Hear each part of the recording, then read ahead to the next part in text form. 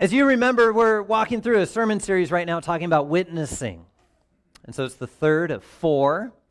And we're looking today at what it is to be a witness to others, a witness to those who might be far away from us, a witness to those who might feel just some sort of difference. Somebody not directly within your home or church, someone who needs to hear God's word.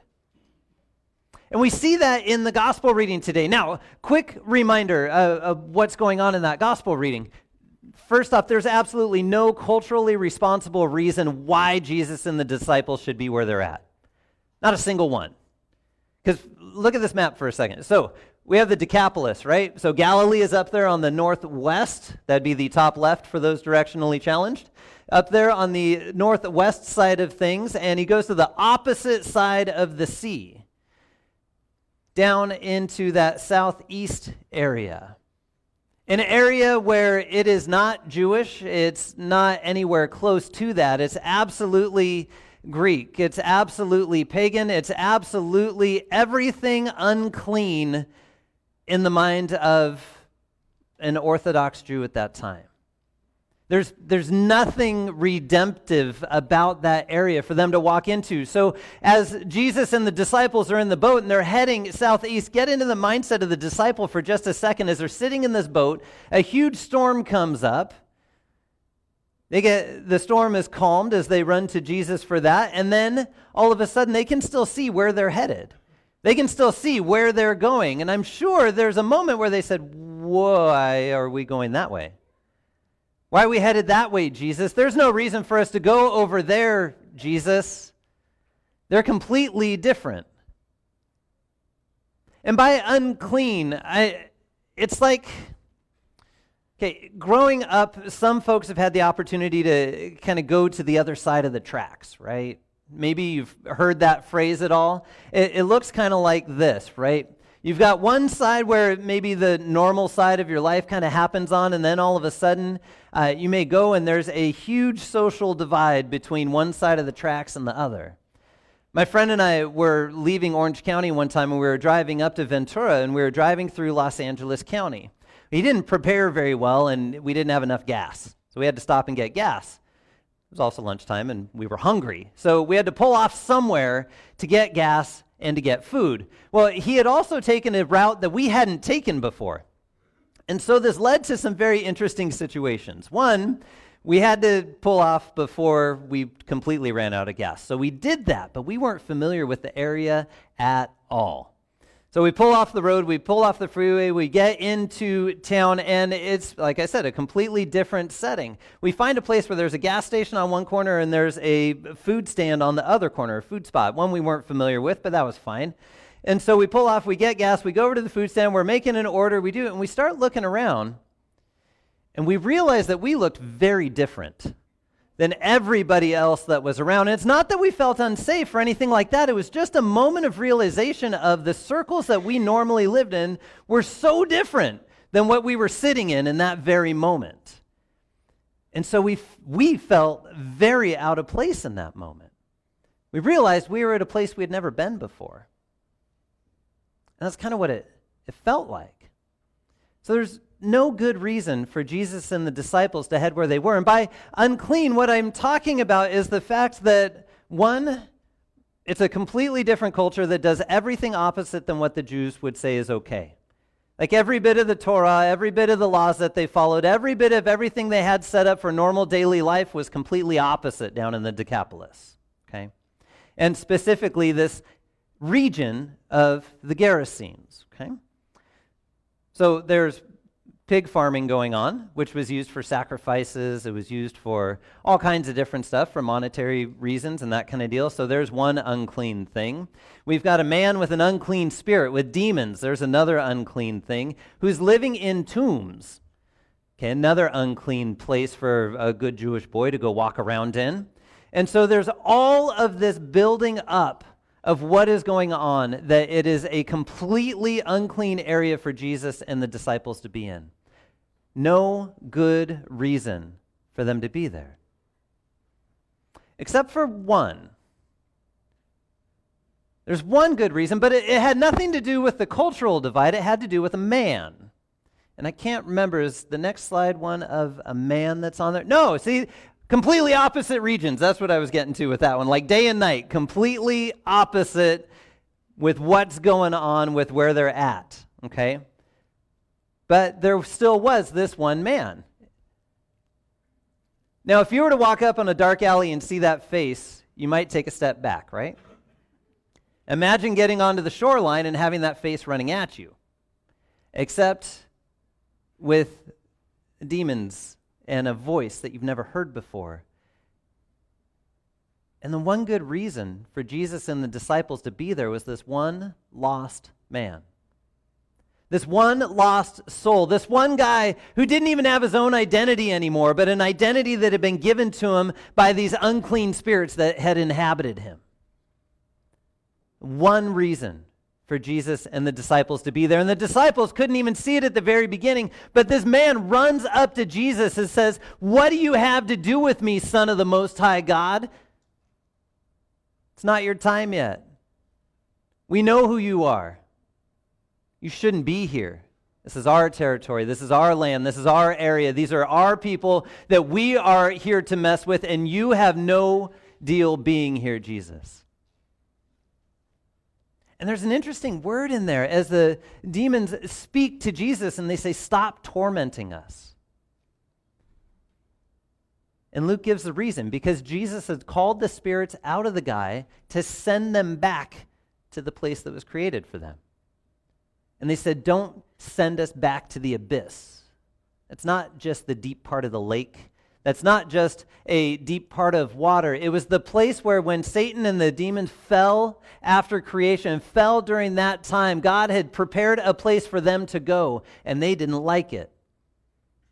They'd rather play around in God's creation and do what they could to rip God's creation away from the Creator instead of go back to that place.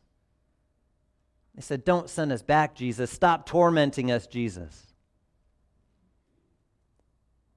But there's that guy. That guy that Jesus knows. He can see through everything that was going on in that unclean moment of all that uncleanness. And Jesus is standing there knowing that he needs something.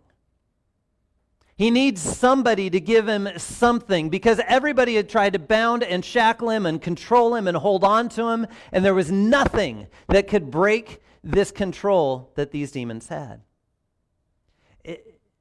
It's like when you see somebody in life, and the balloons, I think, is a good one for us to see on this one. It's like when you see somebody in life that, there's probably some joy to be had somewhere in there, but they need to hear it. They need to hear it from your voice. They may even need to have some time spent from you with them. But oftentimes we may miss that opportunity.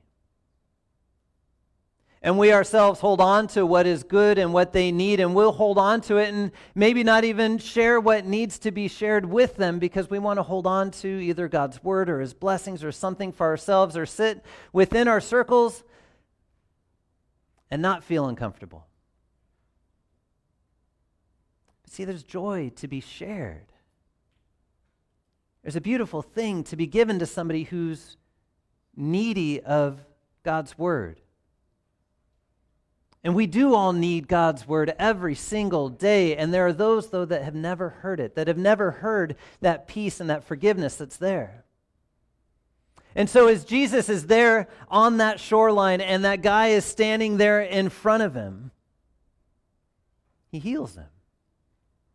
He heals him. And in that moment, you see a change in his face. And that man that was maybe looking down and scowling is now sitting at the feet of Jesus and looking up at him, wanting to hear more, wanting to learn more, wanting to go away with him to another land. Because see, Jesus in that very moment had become like this big uncleanliness sponge, and soaking up everything that was unclean about that man and taking it upon himself to pull it off of his shoulders and hand back something joyful. An identity given to the man that Jesus alone could give. A forgiveness and a redemption of that man that could come from nowhere else. As Luke's gospel continues on, there's more of this that happens. You see, at that moment in the Gerasenes where Jesus made things clean, they then go back to the other side of the sea. There's not even a single mention, really, of what happens after that moment, except for the fact that Jesus tells the guy to go back home and talk about everything that God has done for him. And then Luke says, the man went back home and told him about everything that Jesus had done for him. And then Jesus and the disciples go back to the region that they're comfortable with. But then walking along in a hallway, a lady who was unclean, who was supposed to be outside the camp, who had snuck in because she knew of what she had heard of this healing that Jesus had, touches his cloak and she's made clean. He's soaking up a little bit more of that uncleanness, that lostness. And then in that moment, another person comes to him and says, hey, my daughter is dying. Come and heal her. And he waits. And then servants of that guy come to him and say, hey, no longer bothering the teacher anymore. Your daughter is not just sick anymore, she's dead. So Jesus goes. Walks into another unclean space and sits with a dead body in front of him. And brings her back to life. Says, little girl, get up. Taking more of that uncleanness away and handing over life. And that's what he does every single moment of every single day as we sit at his feet in the same way as that guy in the Gerasenes did and then was sent off. We sit at his feet when we hear his word. And we sit at his feet in those moments, and Jesus comes through his word and through his sacrament to bring you forgiveness. The unclean pieces in life are cleaned up. And we struggle with it because every single day we muddy clean things back up, and Jesus continues to come in and take them into his hands. To take your unclean things into his hands and lay them on the cross. And as he walked through those regions, as he walked through those areas, as he walked through all of those unclean times to take all of that uncleanness upon himself, all the things that all the other people were dealing with, he took them upon his shoulders to offer forgiveness. And he takes that uncleanness from your life, the sin that separates you from God, and he takes it upon his shoulders and lays it at the cross. His clean hands becoming dirty for you. And in this we see what it looks like to witness to others, to witness to those that need to hear of that love, to witness to those who need to hear of God's word, who are burdened and weighed down by the unclean things. And we will never fully separate ourselves from unclean things. We walk into them in thought, word, and deed, as we talked about in the confessions, the things that we do and the things that we don't even know that we do. As it says in the words, the things done and the things left undone. And we lay those before God and we receive the forgiveness that he brings to us through Christ. And that beautiful gift of cleanliness, of cleanness, is what is given so that in eternity we sit with him. Because the one lost guy that Jesus sent back in the Gerasenes, that one lost guy shared what Jesus had done with him to everybody else that was in that region. And the next time Jesus was in that region, he was feeding 4,000 people that had come to hear his word, that had come to receive the gifts that he alone could give. Because one guy talked, and one guy was forgiven and made clean. And so we pray for that forgiveness each day. And we pray for that strength given by God's Spirit to speak those same things. And as overwhelming as the task may seem, one person, strengthened by God, can do a whole lot. And we thank God for the strength that he gives and the forgiveness he brings through his Son, Jesus. In his name, amen. We pray. Dear Heavenly Father, we thank you for making us clean through all that Jesus has done for us and continues to do each day. As you call us unto yourself and send us out to speak the truth of your word to all those that need to hear it.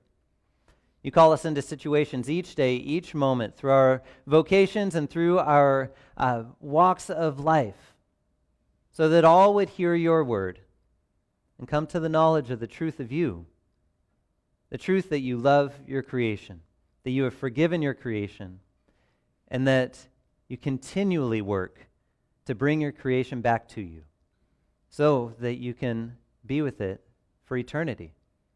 Be with us this day as we continue to praise you and all the gifts that you give. In your Son, Jesus' name, amen.